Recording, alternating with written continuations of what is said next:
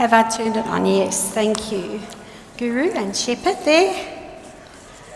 Big shout out to that media team. Probably the worst job in the house. It goes well. When it doesn't, it doesn't.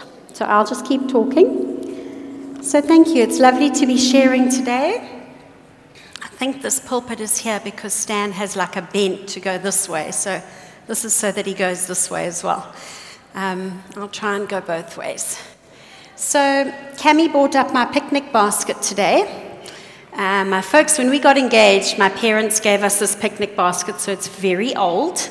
We've been married 27 years now. So it's been around a long time. And the reason he brought it up today is because today I want to share with you about a massive picnic that Jesus was part of. And I'd love you to come along with me to, it's amazing because this picnic is actually spoken about in all of the Gospels, Matthew, Mark, Luke, and John. 3 of the accounts are very similar, and then John is a little bit different.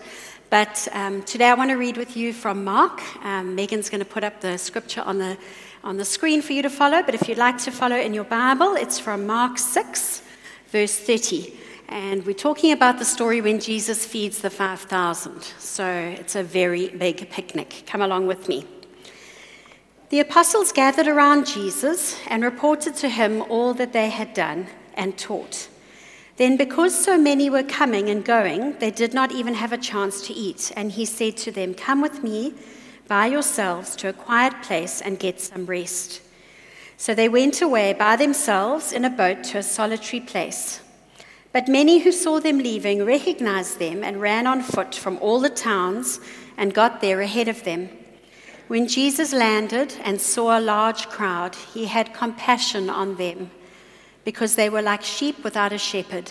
So he began teaching them many things. By this time, it was late in the day, so his disciples came to him. "This is a remote place," they said, "and it's already very late. Send the people away so that they can go to the surrounding countryside and villages and buy themselves something to eat." But he answered, "You give them something to eat." They said to him, "That would take 8 months of a man's wages, and we to go and spend, are we to spend that much on bread and give it to them to eat? How many loaves do you have?" he asked. "Go and see." When they found out, they said, 5 and 2 fish. Then Jesus directed them to have all the people sit down in groups on the green grass. So they sat down in groups of 100s and 50s. Taking the 5 loaves and the 2 fish, and looking up to heaven, he gave thanks and broke the loaves. Then he gave them to his disciples to set before the people. He also divided the 2 fish among them. They all ate and were satisfied. And the disciples picked up 12 basketfuls of broken pieces of bread and fish. The number of men who had eaten was 5,000. How massive a picnic was that? I don't think my picnic basket would have been sufficed for that picnic. So we've been talking about the Holy Table and what we can learn, the table skills, we've called it, in some of the preachers. So today, I love the fact that Jesus makes a table anywhere. He doesn't just think about a table. Today he makes a picnic on the green grass. In some of the accounts in Matthew and in Luke, he says there's plenty of grass, just let them sit down on the grass. So today I just want to, when I read through that scripture, there were a couple of things that God highlighted to me, and I hope they are encouraging to you. So in all of the accounts, except in John, the disciples, if you see at the very beginning, it said, so they had just come back.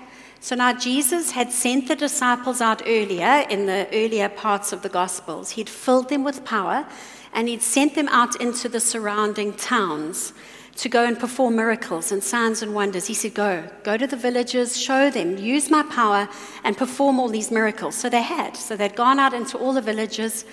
So this event takes place when all the disciples come back to tell Jesus. So it must have been quite exciting. I mean, I don't think they were coming back to say, well, we didn't do anything. I mean, they were coming back to say, wow, the power that we were filled with actually worked. I mean, we performed these amazing things in your name. But in all accounts, as I say, except in John, they were coming back actually to also tell Jesus that his cousin had died, that John the Baptist had been beheaded. And so can you imagine, it was a difficult thing. Jesus, they were coming back to tell him that quite a difficult thing. So at the beginning of most of the stories, it says Jesus drew aside. He was grieving. He was hurt. He just needed some time and space, just with the people who were close to him.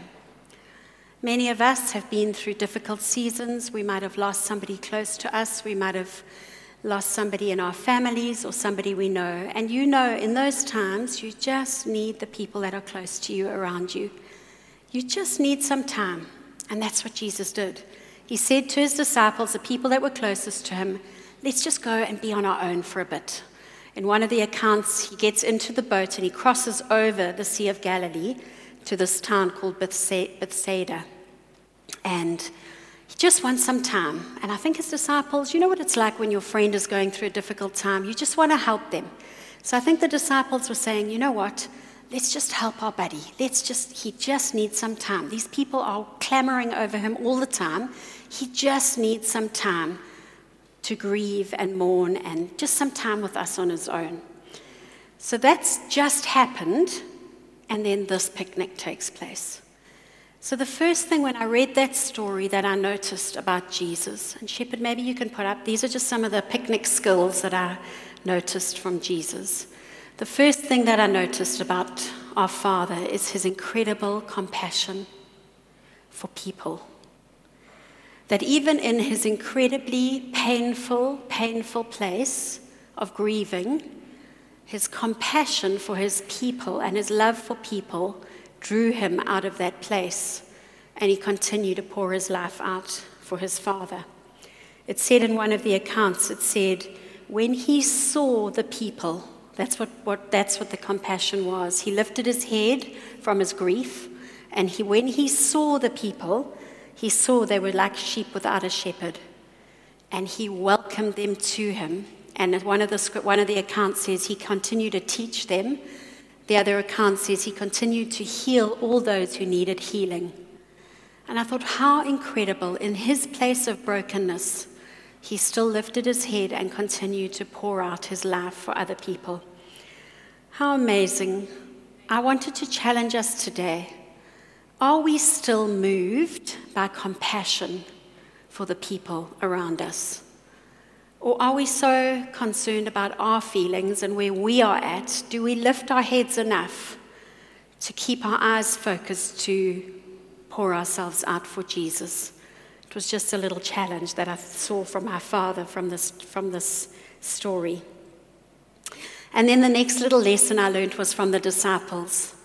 I mean, how can you believe these guys? I mean, they've just been sent out full of the power of the Spirit. They've obviously performed some miracles in the towns around because they came back to tell Jesus about everything that they'd done. But then when it gets a little bit tough, they're like, oh, okay, what are we going to do now? But the lesson I learned here was that the disciples went back to Jesus at the end of the day.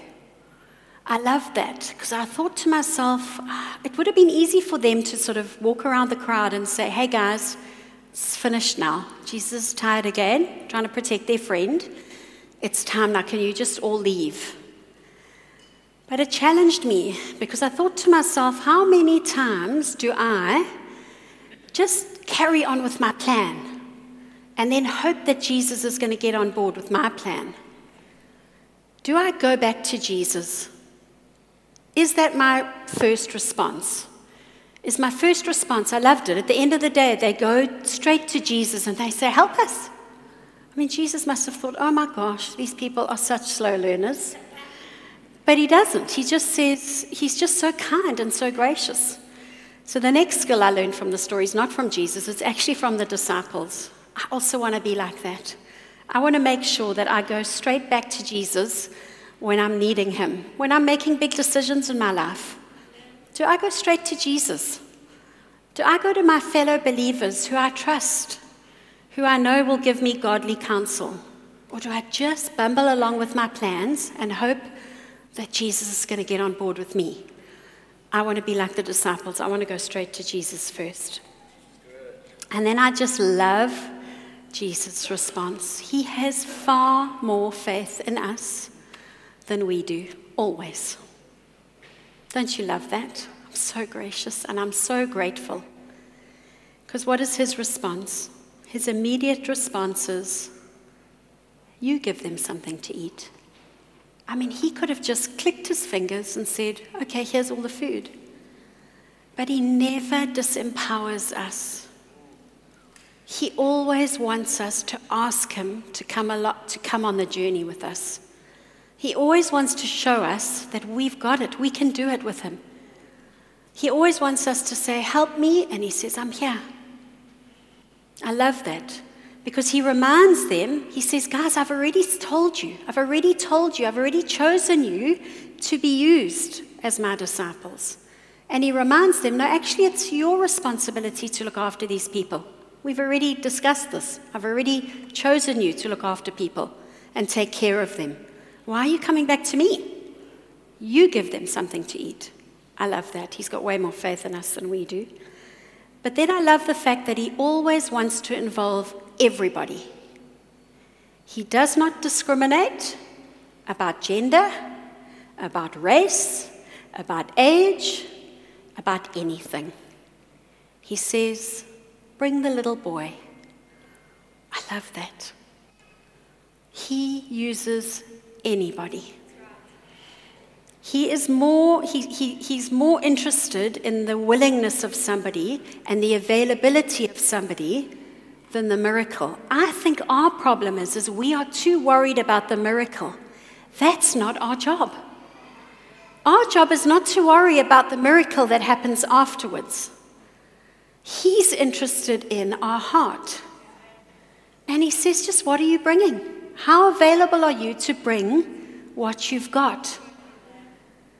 I think we're too worried about the miracle on the other side. And I'm here to tell you today, he's got more faith in us than we have.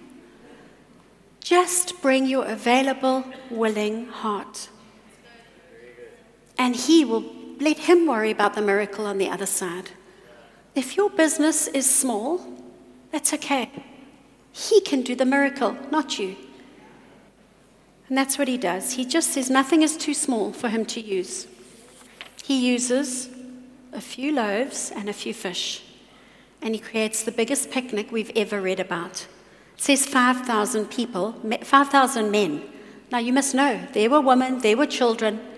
There were a lot of people at this picnic. He's not worried about the size. And then this is my favorite part of the story. At the beginning of the year, we always talk about a word. You know how some people look for a word at the beginning of the story, at the beginning of the year. And one of my words for the year has been gratitude. But I felt God say to me that it's not just gratitude. I felt him say I needed to cultivate gratitude. So I looked up cultivate, and I realized it's quite an active word. It's a farming word, actually, which means I've got to work at it. It doesn't just happen. I've got to cultivate gratitude.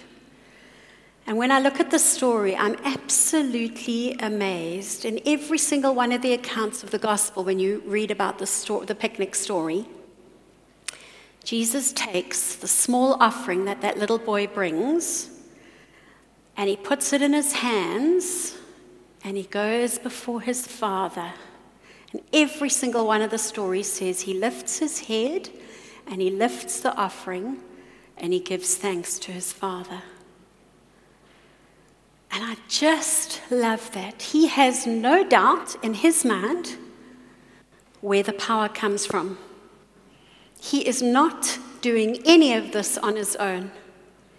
He knows he needs to partner with his Father. And I've thought to myself, it challenged me.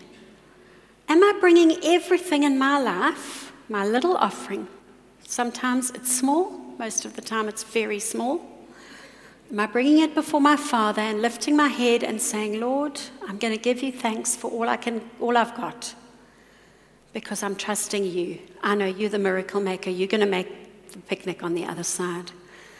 And if Jesus is our role model, that's what we should be doing. Are we bringing our little bit and being thankful, and he will show us? I want to follow his example in everything I do. In my working, in my marriage, in my parenting. Sometimes it's tough. Lots of the times it's tough, parenting. You've heard me say that, most difficult job in the whole world. But I'm going to bring my little offering before the Father and say, Lord, I thank you. Come and you bring the miracle on the other side. And then I love this little point. Jesus likes a plan. Me and my diary. COVID. Completely freaked me out. No diary, can't plan tomorrow, can't plan next week, can't plan next month. Poor church calendar stood empty. Let's cross that out. No, we can't do this. No, we can't do that. It was very difficult for me. I love this. It says in one of the accounts, Jesus directed them. I thought, oh my gosh, he's like a director. He plans things. He organizes things. He loves that. I thought, that's amazing. That encouraged me. Because what does he do? He says, get them into groups. Organize them. Organize it. So I just thought, sometimes in our lives we can think, oh no, it's Jesus going to sort it out. He's not asking you just to sit back, wait for the miracle to happen. No, you can have a plan. Just make sure you're bringing your plan to Jesus. And he will direct you. He will help you. He will show you. It's down to the detail. All of the accounts is in groups of 50 and groups of 100. It's quite specific. It's in the gospel. It's not there just because those were the numbers that the guys wrote down. He said, there's plenty of grass here. Let's organize everybody. Put them into groups, 50s and 100s. I love that. Are you bringing God in on your plans? He can help you. And then again, I just love the fact that he never disempowers the disciples. If you read the accounts, he says to the disciples, he takes that offering once he's given thanks, and can you imagine, it must have been pretty spectacular. This tiny little fish and loaves, and then it must have just been like this. I don't know what happened. It must have been phenomenal. Can you imagine, just bread and fish everywhere? Were they alive? Were they cooked? Were they raw? Was it sushi? I don't know. It just sounds too amazing to even think about. But he doesn't then say, he immediately empowers the people again. He calls his disciples to him and he says, you go and feed the people. And I love that about Jesus. He partners with you. He empowers you. Again, he has more faith in you than you have. And he says, no, come along. You can do this. And he says, come guys, you take the food and you go and feed them. Put them into groups. He tells them. He literally walks along next to us every single step of the way. It's incredibly encouraging for me. And even at the end, he's like, you pick up the baskets. It's like every step of the way, he will be with you on your journey if you just ask him to come to the picnic. Or do we just go on the picnic by ourselves? Or do we ask him to come to the picnic? And then this is my last little point. Jesus is all about tomorrow's lunch boxes. If you live in a house with 2 young adults and a teenager, you will understand this point. This picnic skill is always about the supper the night before. Because those teenagers and young adults, they are wanting to know, what am I going to pillage from supper for my lunchbox the next day? Look at all these young adults. They're all laughing because that's what they do.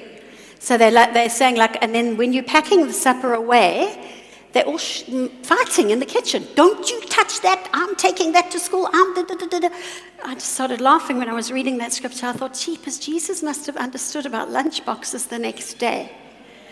Because he is all about more than enough. He is never about just enough.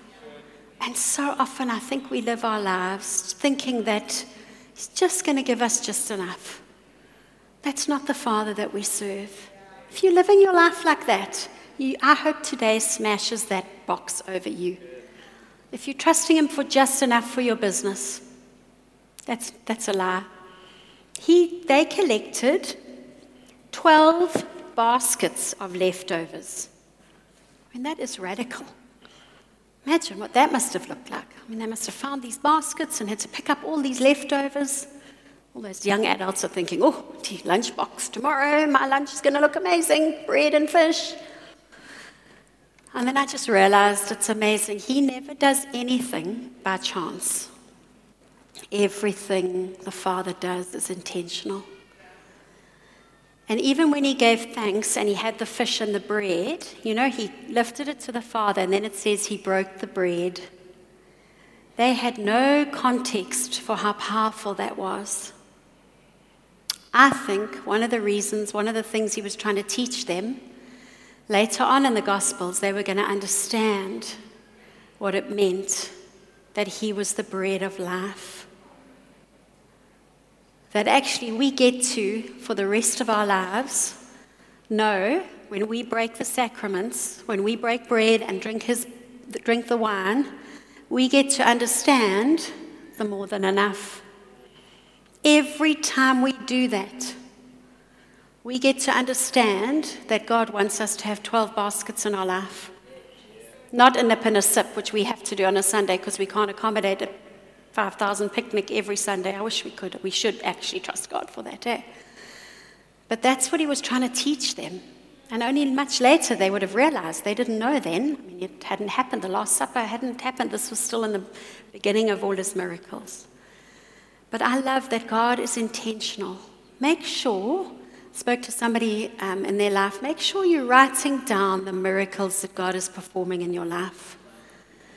Because when you walk through those difficult dry patches, and we all go through them, Jesus went through them, it's important to remember, oh yeah, he's the God of the 12 baskets. I'm going to have to draw on some of those baskets now because I can't see it.